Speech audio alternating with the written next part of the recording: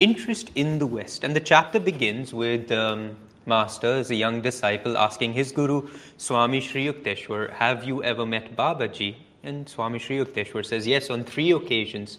And he begins to tell the story. The first story, which we've already been through, is their first meeting at the Kumbh Mela.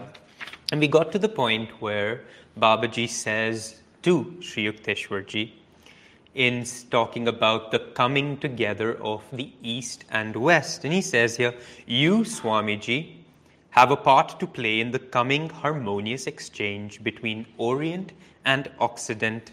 Some years hence, I shall send you a disciple whom you can train for yoga dissemination in the West. The vibrations there of many spiritually seeking souls come flood-like to me. I perceive potential saints in America and Europe waiting to be awakened. So we talked about just this beautiful image that far off in America, in Europe, because we don't see it that way as often. We like to think that India is the custodians of all saints and, there aren't too many else out there. But Babaji begs to differ. Well, I think that's probably, if anybody would think about it, of course they'd come to that.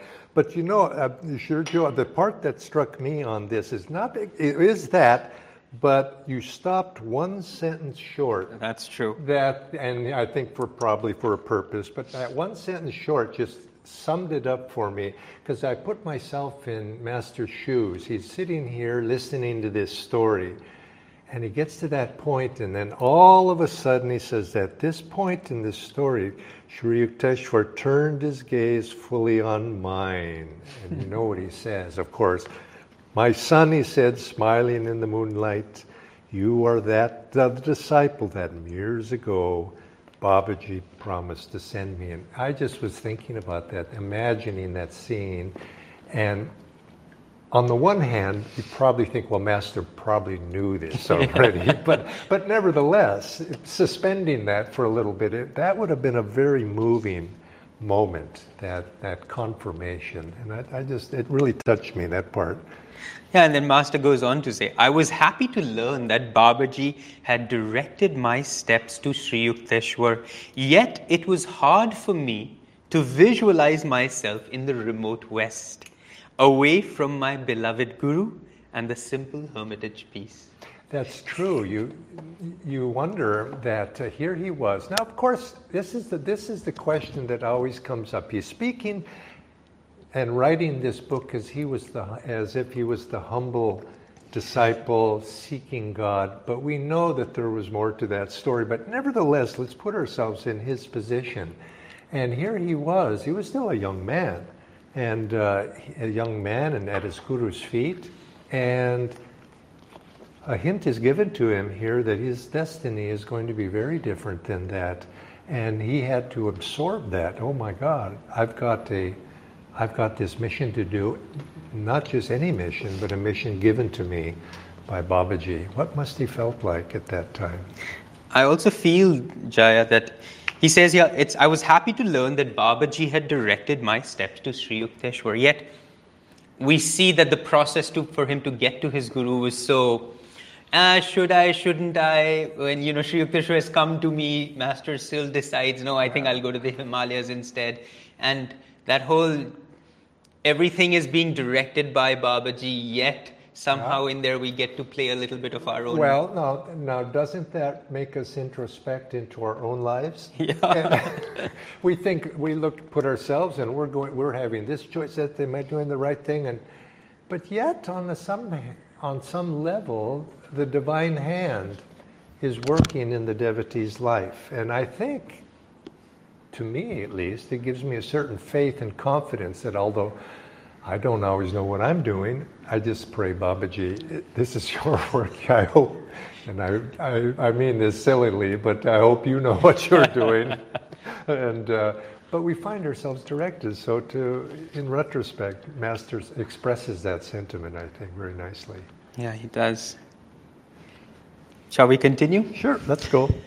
Babaji then spoke of the Bhagavad Gita. Sri Yukteswar went on, to my astonishment, he indicated by a few words of praise that he was aware of the fact that I had written interpretations on various Gita chapters. I wonder where those interpretations are. Have you read them? No, but I've read of them. I've read of them, and apparently they do exist, and they've been passed down, but they don't seem to be publicly, at least for the casual person, to be available. But I have heard that they do exist, and I wonder where they are. Yeah. And I mean, obviously, that would be, very, very interesting. But you would assume that he was carrying on this tradition that was given to him of the Gita and the interpretation that he expounded probably upon Lahiri Mahashay's interpretation. And we do know Lahiri Mahasaya had extensive interpretations, and so it was probably in that vein. And what has come to us from Master probably is a reflection of what Sri Yukteswar shared. At my request, Swamiji, please undertake another task. The great Master said, will you not write a short book on the underlying basic unity between the Christian and Hindu scriptures? Show by parallel references that the inspired sons of God have spoken the same truths, now obscured by men's sectarian differences. Maharaj, I said diffidently, what a command! Shall I be able to fulfill it? And then Babaji laughed softly. And he said, my son, why do you doubt? And anyway, he basically, Babaji was in total attunement with the divine will. So obviously it was a command, yes, but it was foretelling, of course, what Sri Yukteswar would do. And of course we know now that that book that was the Holy Science. That was the Holy Science. Have you heard of I don't know where we heard this, but it said that the first manuscript that Swami Sri Yukteswar wrote, he wrote it in French. I had heard somebody say that, but you're the first person that, somebody mentioned that to me and asked me that question. I don't know. Where did you hear that? I'm trying to remember, but somebody really, it was a detailed thing. He wrote it in French, and he gave it at that time because Serampore was a Dutch colony in that moment. Oh, was it? Yeah.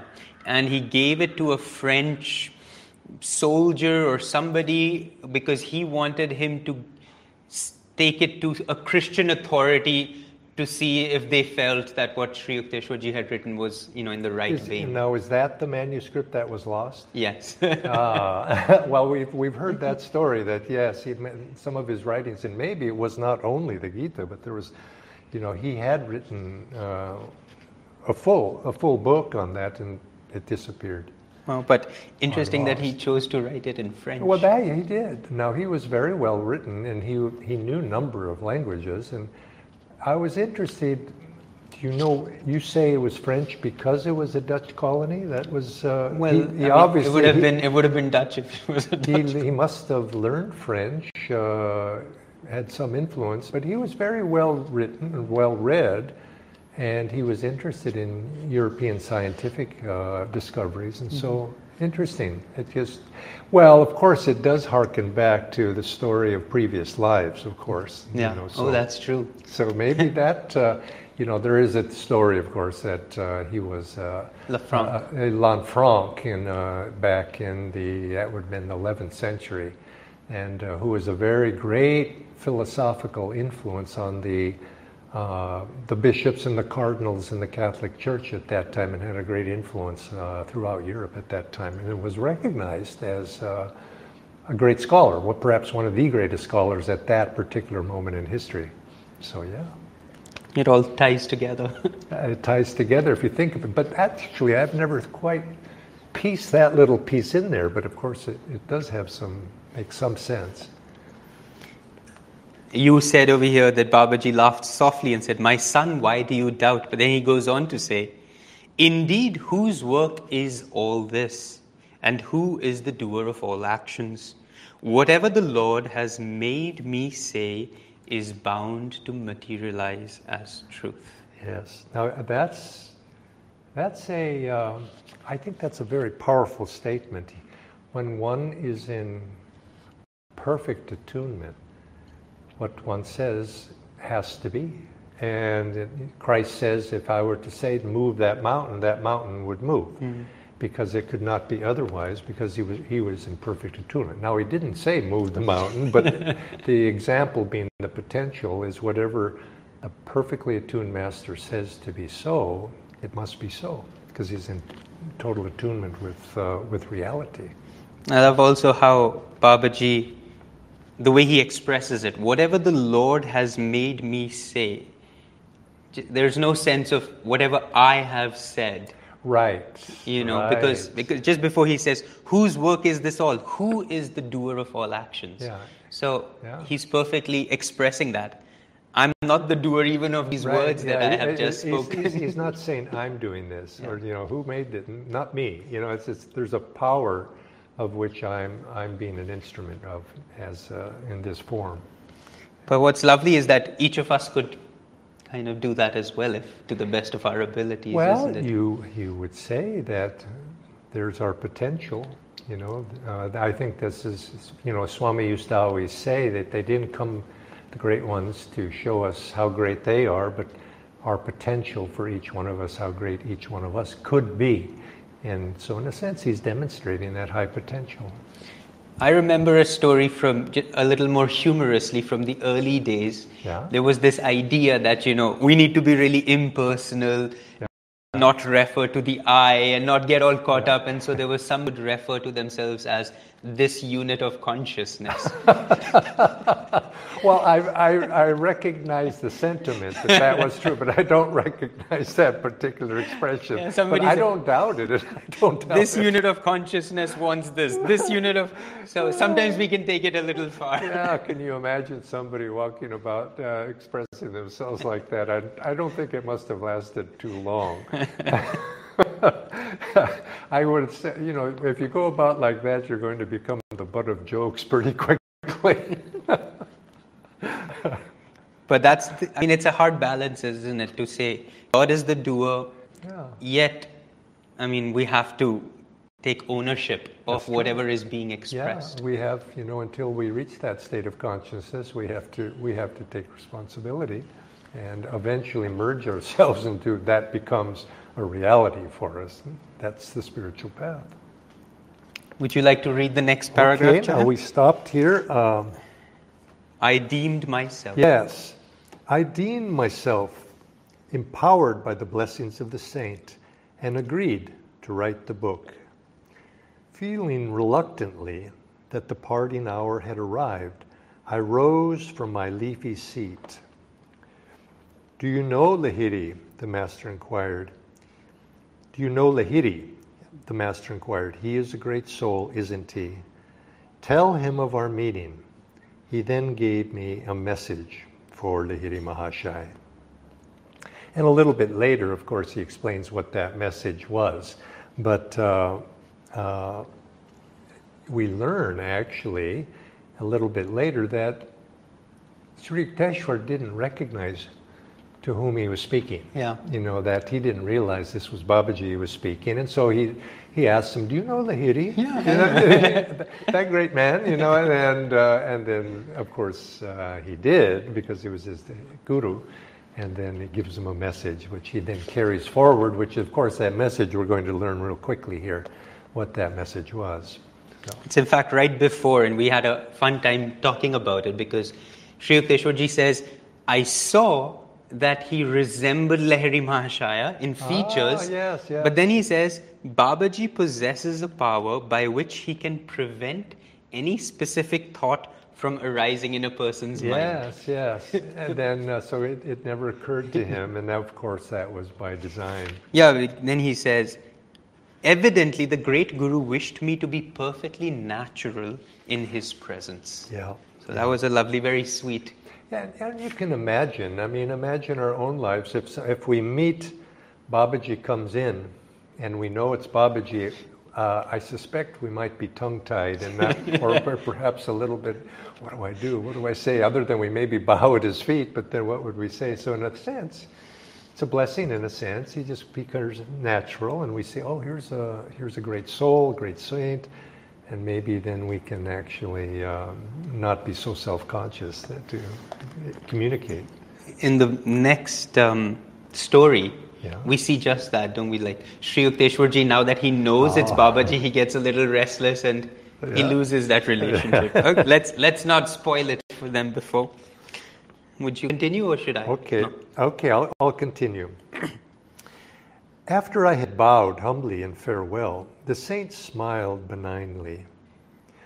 When your book is finished, I shall pay you a visit, he promised. Goodbye for the present. And Sri Yukteswar goes on. I left Allahabad the following day and then trained for Benares. Reaching my Guru's home, I poured out the story of the wonderful saint at the Kumbh Mela.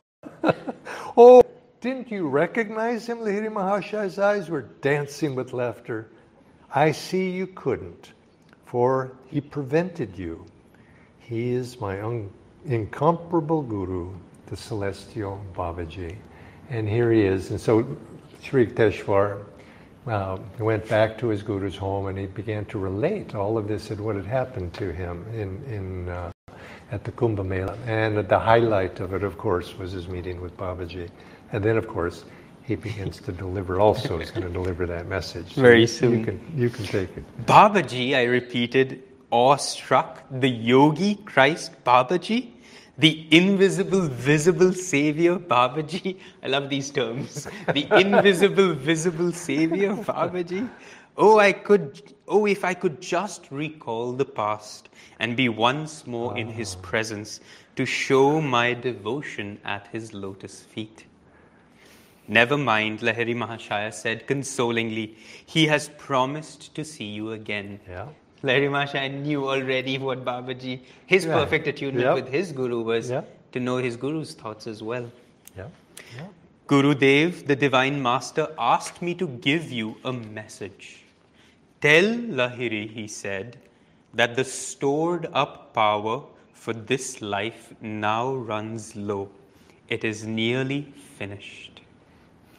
Yes.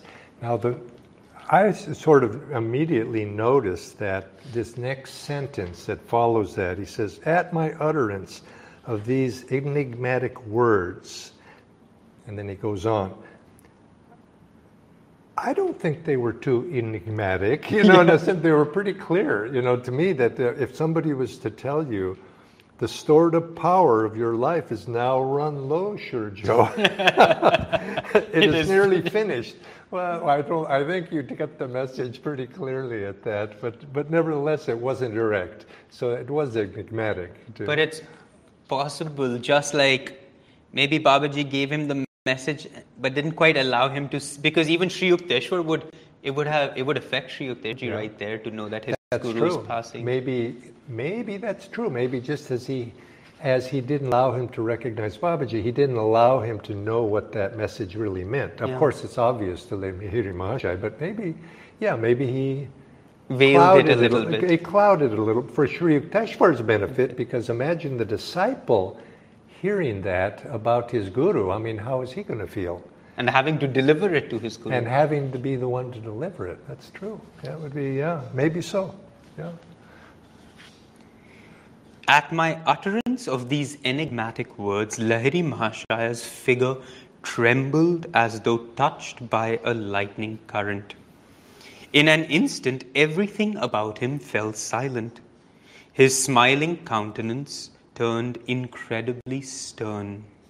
Like a wooden statue, somber and immovable in its seat, his body became colorless. I was alarmed and bewildered. Never in my life had I seen his joyous soul, this joyous soul, manifest such awful gravity. The other disciples present stared apprehensively. 3 hours passed in utter silence. Then Lahiri Mahashaya resumed his natural, cheerful demeanor and spoke affectionately to each of the chelas. Everyone sighed in relief. I realized by my master's reaction that Babaji's message had been an unmistakable signal by which Lahiri Mahashaya understood that his body would soon be untenanted. I love that word. Yeah, Untenanted. I noted that too. His awesome silence proved that my guru had instantly controlled his being, cut his last cord of attachment to the material world, and fled to his ever-living identity in spirit. Babaji's remark had been his way of saying, I shall be with you. I shall ever be with you. That's very moving. You imagine somebody's giving you this message that your body's about to be untenanted, and it takes a moment. You collect, because even a great master like Lahiri Mahashaya is very much, he's in the world, he's not of the world, but he's in the world. He's got the concerns of many, many disciples. He's got various responsibilities on the outward plane. He's not attached to them, but it just reminds us that it takes a moment. Okay, and he just controls himself, controls his life force, comes into the steadiness, and makes that connection with the divine, and he's ready. I love that line though. Cut his last cord of attachment to the material world. Mm-hmm. It's an interesting thing that the preparation he did for, okay, my guru has now said, I'm about to leave this body. Let me just go in and check. Yeah. What have I created any unnecessary stuff? Have I done something that was a interesting kind of shift for him to do that? Well, it reminds me of what is said about when Christ was crucified. He says he was crucified, but he says don't, when one of his disciples, Mary, comes and sees him after he had risen, he says, don't touch me. Don't, she wanted to touch his feet. He says, don't touch me. I have not yet fully risen, and or words to that effect. And the meaning, the interpretation of that was he's still, when a master, he's got these things that he's working in, and he just takes a little time to just totally erase the slate clean. And in the same thing, it took him a little while, and then he was perfectly purified. And so it's the same thing here. I in something very similar.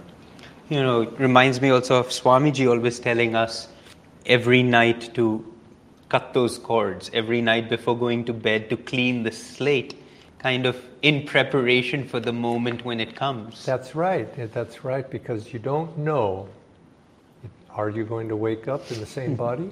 And you just never know. So always, throw those attachments into the fire and, be as free as possible. Yeah. Humorous story again of, do you know the lady who was practicing that and then her house caught on fire? And Swamiji says, I didn't ask you to throw the house in the fire. Yeah, don't throw your attachment. Just the attachment into the fire. So don't start throwing people into that fire. Our thoughts have power. Well, you have to say that lady was strong then in the way that she did that practice. Though Babaji and Lahiri Mahashaya were omniscient and had no need of communicating with each other through me or any other intermediary, the great ones often condescend to play a part in the human drama. Occasionally, they transmit their prophecies through messengers in an ordinary way, that the final fulfillment of their words may infuse greater divine faith in a wide circle of men who later learn the story. This is one of the great mysteries. A great one comes down, and Master, all of them, on one hand, they know their destiny, they know their fate, they know what is to come, but yet they have this outer role to play, and you could say there would be no story if they just jumped and didn't play it out. So in a sense, they have to play this outer role, but yet, perhaps even knowing how it's going to end and everything, and I find that very mysterious, because this is where all the great avatars they come. They have that dual element to them. They have to bring their mind down, like Master would say, when I incarnate, it's like putting on a heavy overcoat on a hot day. It's a little itchy and difficult and uncomfortable, but I get used to it. And so to be able to go in the sense of being in the world but not of it is it's a mark of what the avatars do. But do you think that they have to veil their consciousness a little? I wonder. Because it would be hard to pretend all the time, wouldn't it? Yeah, you would have to veil it a little bit, and then maybe that is why that veiling that takes place. That's why when you're reminded it's time to go, you have to remove those veils. Oops, yep, this is a veil I'm playing with, and you let that veil go, take it off, and so maybe that's part of the reason. You have to, to be in the world and really play the part well, you want to be fully engaged, at least psychically. And then, but it's not really what you're doing. Like an actor, maybe I wonder if anybody's actor and you play on the stage, you walk off the stage, maybe you still carry a little bit of that character with you for a little time. Take the makeup off, the clothes off, and then, oh yes, that's not who I was.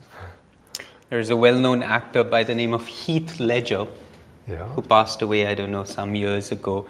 And the last role he played was of Joker, the nemesis of Batman. Oh gosh, yeah. But that role was so just dark. Yeah. That very soon after he died, I think, by an overdose of suicide. Oh my God. But so you can see what happens when you fully identify with the role that we play. Then it's very hard to make that separation. Yeah, I guess that would be becoming totally immersed in your character. It starts to, you forget where the boundaries are. We're pretty immersed in our character. I'm quite convinced, I'm sure, Joe. I soon left Benares and set to work in Serampore on the scriptural writings requested by Babaji. Sri Yukteswar continued, "No sooner had I begun my task that I was able to compose a poem dedicated to the deathless Guru.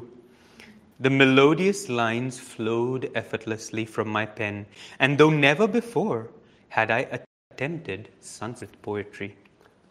In the quiet of night, I busy myself over a comparison of the Bible and the scriptures of Sanatana Dharma. Quoting the words of the blessed Lord Jesus, I showed that his teachings were in essence one of the revelations of the Vedas. To my relief, my book was finished in a short time. I realized that this speedy blessing was due to the grace of my Param Guru Maharaj.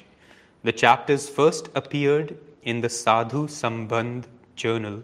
Later, they were privately printed as a book by one of my Kidapur disciples." Now, he mentions here this poem. Have you ever heard of this poem? No. No, obviously it was in Sanskrit, so it'd be interesting again, to find some of these archival things. And maybe through the Karar Ashram or I wonder the if anyone's out there Shankarananda that knows how to perhaps track these down. It would be lovely to have. It would be a wonderful service. But he says he finished that book quite quickly. He doesn't say exactly how quickly that is, but it certainly couldn't have been more than a month or two, maybe. That's what I think. And but if you've read that book, you realize that's no mean feat. I mean, that's an extremely difficult book to understand easily. And but he made those comparisons, and but of course he was a genius in his way. So for him, it was comparatively easy, I guess. But it's lovely that they're always referring it back to the Guru's grace. Yes, that's right. It's like, oh, I figured it out very easily. I'm just that smart. The morning after I had concluded my literary efforts, Master continued, I went to the Rai Ghat here to bathe in the Ganges. The ghat was deserted. I stood still for a while, enjoying the sunny peace. After a dip in the sparkling waters, I started for home. The only sound in the silence was that of my Ganges-drenched cloth, swish swashing with every step. As I passed beyond the sight of the large banyan tree near the river bank, a strong impulse urged me to look back. There, under the shade of the banyan, and surrounded by a few disciples, was the great Babaji. "Greetings, Swamiji," the beautiful voice of the master rang out to assure me I was not dreaming. "I see you have successfully completed your book. As I promised, I am here to thank you." With a fast-beating heart, I prostrated myself at his feet. "Param Guruji," I said imploringly, "will you and your chelas not honor my nearby home with your presence?" The Supreme Guru smilingly declined. "No, child," he said, "we are people who like the shelter of trees. This spot is quite comfortable." "Please tarry a while, Master," I gazed entreatingly at him. "I shall be back at once with some special sweetmeats." When I returned in a few minutes with a dish of delicacies, lo, the lordly banyan no longer sheltered the celestial troop. I searched all around the ghat, but in my heart I knew the little band had already fled on etheric wings. Yes, you can still go, and I hope everybody has someday an opportunity to go to that ghat, and you can still see that banyan tree is still there, and you can imagine, that little band of disciples with Babaji sitting there, and Swami Sri Yukteswar coming and swish-washing. I kind of like that swish-washing, very, graphic image as he passed by, and seen there. And Babaji here, who seems to be very young, he has a very young appearance, and he refers to Sri Yukteswarji as my child. My child, right? My child. He refers to him, and Sri Yukteswar, and of course he wasn't probably as old as we see him here on the altar, but still he was obviously older than. He refers previously. I think he says I was almost twice his age, so he was around 50 at that time. Yeah. So obviously, my child, and so Babaji was there, and Sri Yukteswar, of course. He doesn't really he asks him to stay there, and he runs off, but he really doesn't allow Babaji any time to reply and to say, well, hold on, and wait. I mean, he just had it in his mind that he wanted to, go get those sweets and serve them to Babaji. There's just such a contrast here from the previous meeting. Mm-hmm. In the previous meeting, Sri Yukteswarji, because he didn't know it was Babaji, he was relaxed. He was listening to everything Babaji said very attentively. Here, even though Babaji says, "No, child, we are people of people who like the shelter of trees. This spot is quite comfortable." But he doesn't hear his restlessness. "Oh, it's Babaji, it's Babaji." So that's how we would be. "Oh, Master has come," and we wouldn't get still. We'd get restless. Right, and that's probably again going back to why we said he veiled his appearance to him on the first time. Otherwise, he would have gotten that same restlessness then. Yeah. So he wasn't receptive. When that restlessness comes, it clouds us, and we're not receptive to what they have to say. We kind of, in that moment, you can see he was more interested in what he wanted. Yeah. And a lot less interested in what Babaji was saying to him. He wasn't listening. But just such an interesting moment for such a lesson for us. Yeah. And more so, not just for the saints, but sometimes when we're with people. Mm-hmm. We're having conversations with them, and we're just waiting for our turn to actually speak, and you're just like, you and your, I know what I want to say in my mind. I'm just formulating my responses. I have very little interest in what and we don't listen either, do we? Yeah, this is we were having this discussion with some people this last week, and if you want to be a good conversationalist, learn to listen, and not what you have to say, because the other person is just waiting for their opportunity to tell you what they want to say. So this is a perfect example of mental restlessness. But then I think we lose out so much of perhaps even the messages Babaji is giving through that person, or the masters, and I think we miss out of so much on life because, Master really talked about how everybody in our lives are there for a very specific reason. If we were to really be open to every person in our life and say, I'm going to truly listen to why you're in my life, both vibrationally and to the words you're speaking. Well, that's a nice way of saying that. And of course, it's true that we often speak of meditation itself as listening, learning to listen, not necessarily to sounds, as sometimes we talk about listening to the sounds, but listening intuitively to what is trying to, as Swami would say, what's trying to happen here, and into a situation, what's really going on below the surface of the outward words or the actions. And I think people, you probably notice when you have a conversation, another person is really trying to say something to you, but what their words are saying are not really communicating that. It's vibration underneath or the subtleties that are below it. And if you have, it's on the intuitive level, you might say. If you have that intuitive sensitivity, you can understand what somebody's trying to say. Obviously, Sri Yukteswar didn't work on that level here when he ran off to get the sweets. But I think this is a wonderful story because Sri Yukteswar was obviously, by this point in his life, he was a great master already. But even as a great master in comparison to Babaji and he still had a certain childlike quality, and that's reflected in his reaction when he meets Babaji again the next time. Would you like to start on the next page? Okay.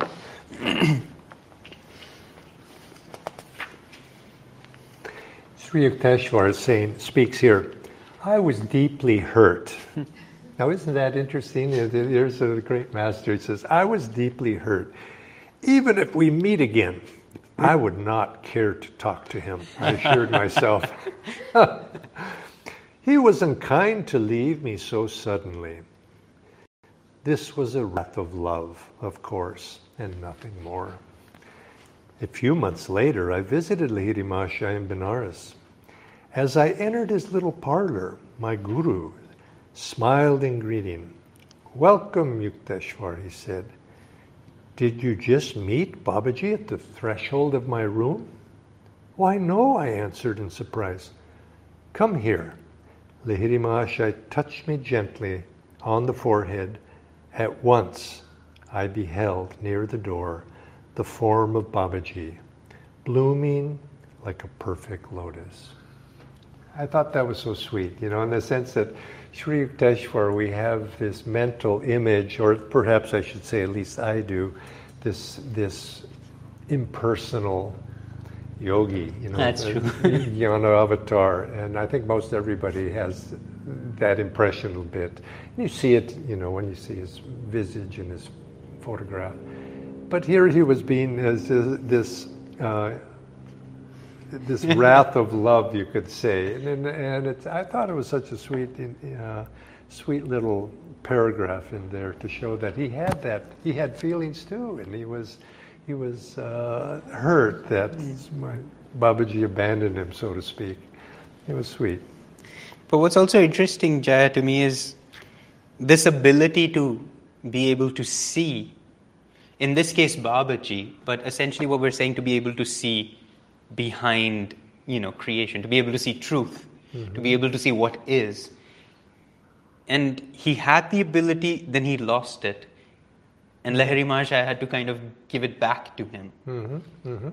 Just how our restlessness just takes it away from us. Yeah, that's true. And it goes to show you the necessity also of the Guru in our life to be able to give us that little bit of touch, to elevate our consciousness, to see something is there, but we just don't see it.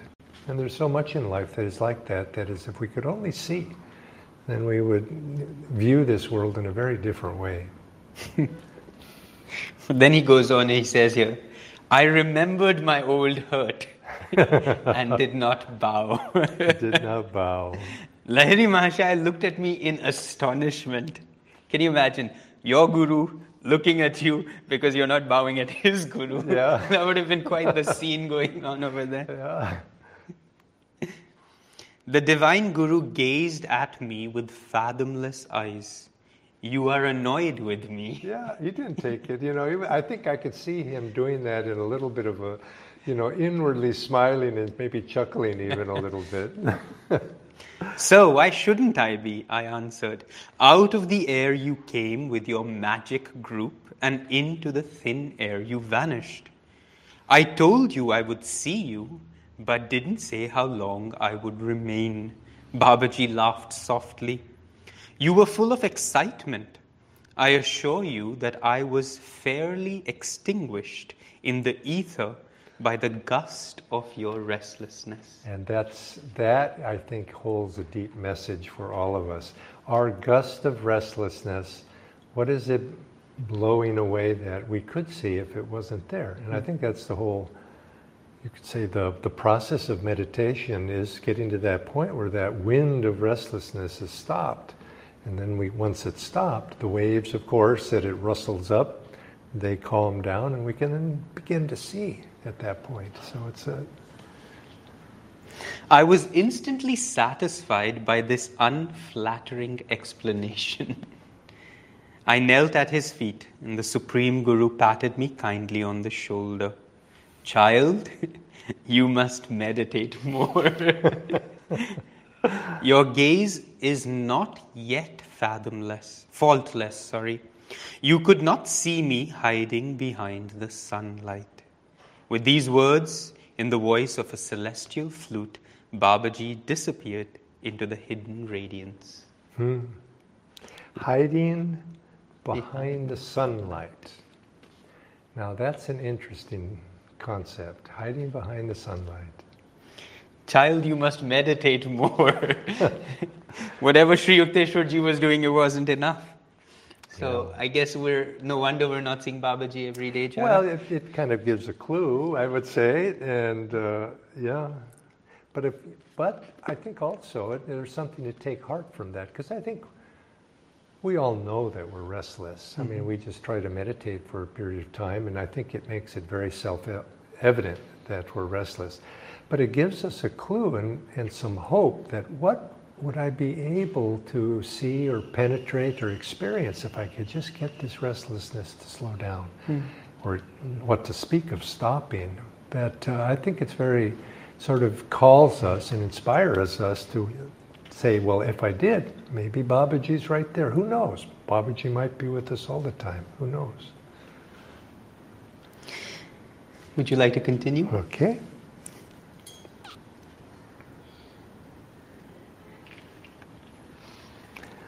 That was one of my last visits to Benares to see my guru, Sri Yukteswar concluded. Even as Babaji had foretold at the Kumbh Mela, the householder incarnation of Lahiri Mahashaya was drawing to a close.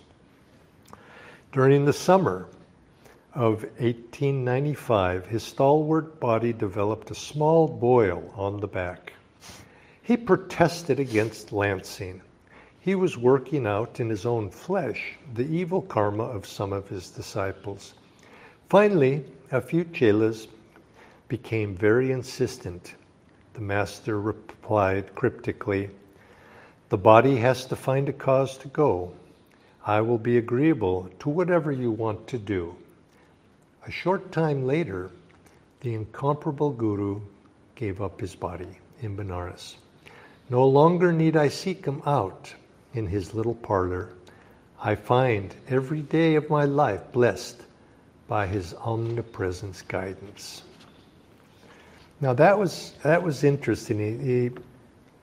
He developed a boil. Now boils aren't usually considered life-threatening. No.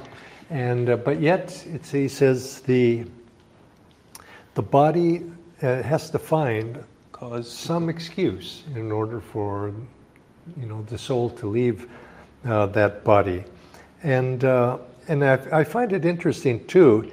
He says, even as Babaji had foretold at the Kumbh Mela, the householder incarnation of Lahiri Mahashaya was drawing to a close. He didn't say Lahiri Mahashaya's life was drawing to a close. It was just that incarnation. The implication there being there are other incarnations, which of course we in the past, but it often has made me think, as we talk about all the masters, they come, they appear again and again, and probably the same thing is these masters, Babaji, seen as the one who is in charge for the, as he says elsewhere, the spiritual evolution in this age, he uses emissaries to help transmit these vibrations out into the daily, into society as a whole. And so I suspect, again, Lahiri Mahashaya comes again. Maybe not Sri Yukteswar, because he says in a later chapter that his role is finished. But Lahiri, Master, these great ones, they come in again and again to help carry out the mission that Babaji has in this age. There's a very interesting, it's a little further down, but a build up on what you're saying, but something a little hard for me to tune into, because it says, he says, Lahiri Mahashaya, to one of his disciples, my householder work in the world is done, but I do not leave the earth entirely. Henceforth, I shall spend some time with Babaji in the Himalayas. Yeah. So he left that body, but he didn't merge back. No. He goes to his astral body goes to the... Well, you see, it is always a little mysterious about those disciples of Babaji that travel with him, because they're in something of an ethereal body. Not quite here and not quite here, not quite there. And they travel, from place to place. And so I seem to imply to me that Lahiri joined that troop, you might say, that went with them, perhaps in the astral body form. Yeah, very, very interesting, because he says, I shall spend some time with Babaji in the Himalayas and with Babaji in the cosmos. Yeah. It's like he splits himself somehow, and he's like working on two different levels now. When you come to that level, I guess we're going to have to be able to achieve that ourselves to really understand what Do that let means. me know, Jaya. Do let me, yeah. You're probably going to get there before. But again, I think this is the beauty of the book. It opens up vistas of possibilities that, my goodness, what was he speaking of here? But it just gives a glimpse and a hint that just excites one's imagination of what the possibilities are. And I think it just uplifts, just in that contemplation of what might be, could be, and are, but we just don't understand it yet. I love this little paragraph here as well, when Sri Yukteswar ends by saying, no longer need I seek him out in his little parlor. I find every day of my life blessed by his omnipresent guidance.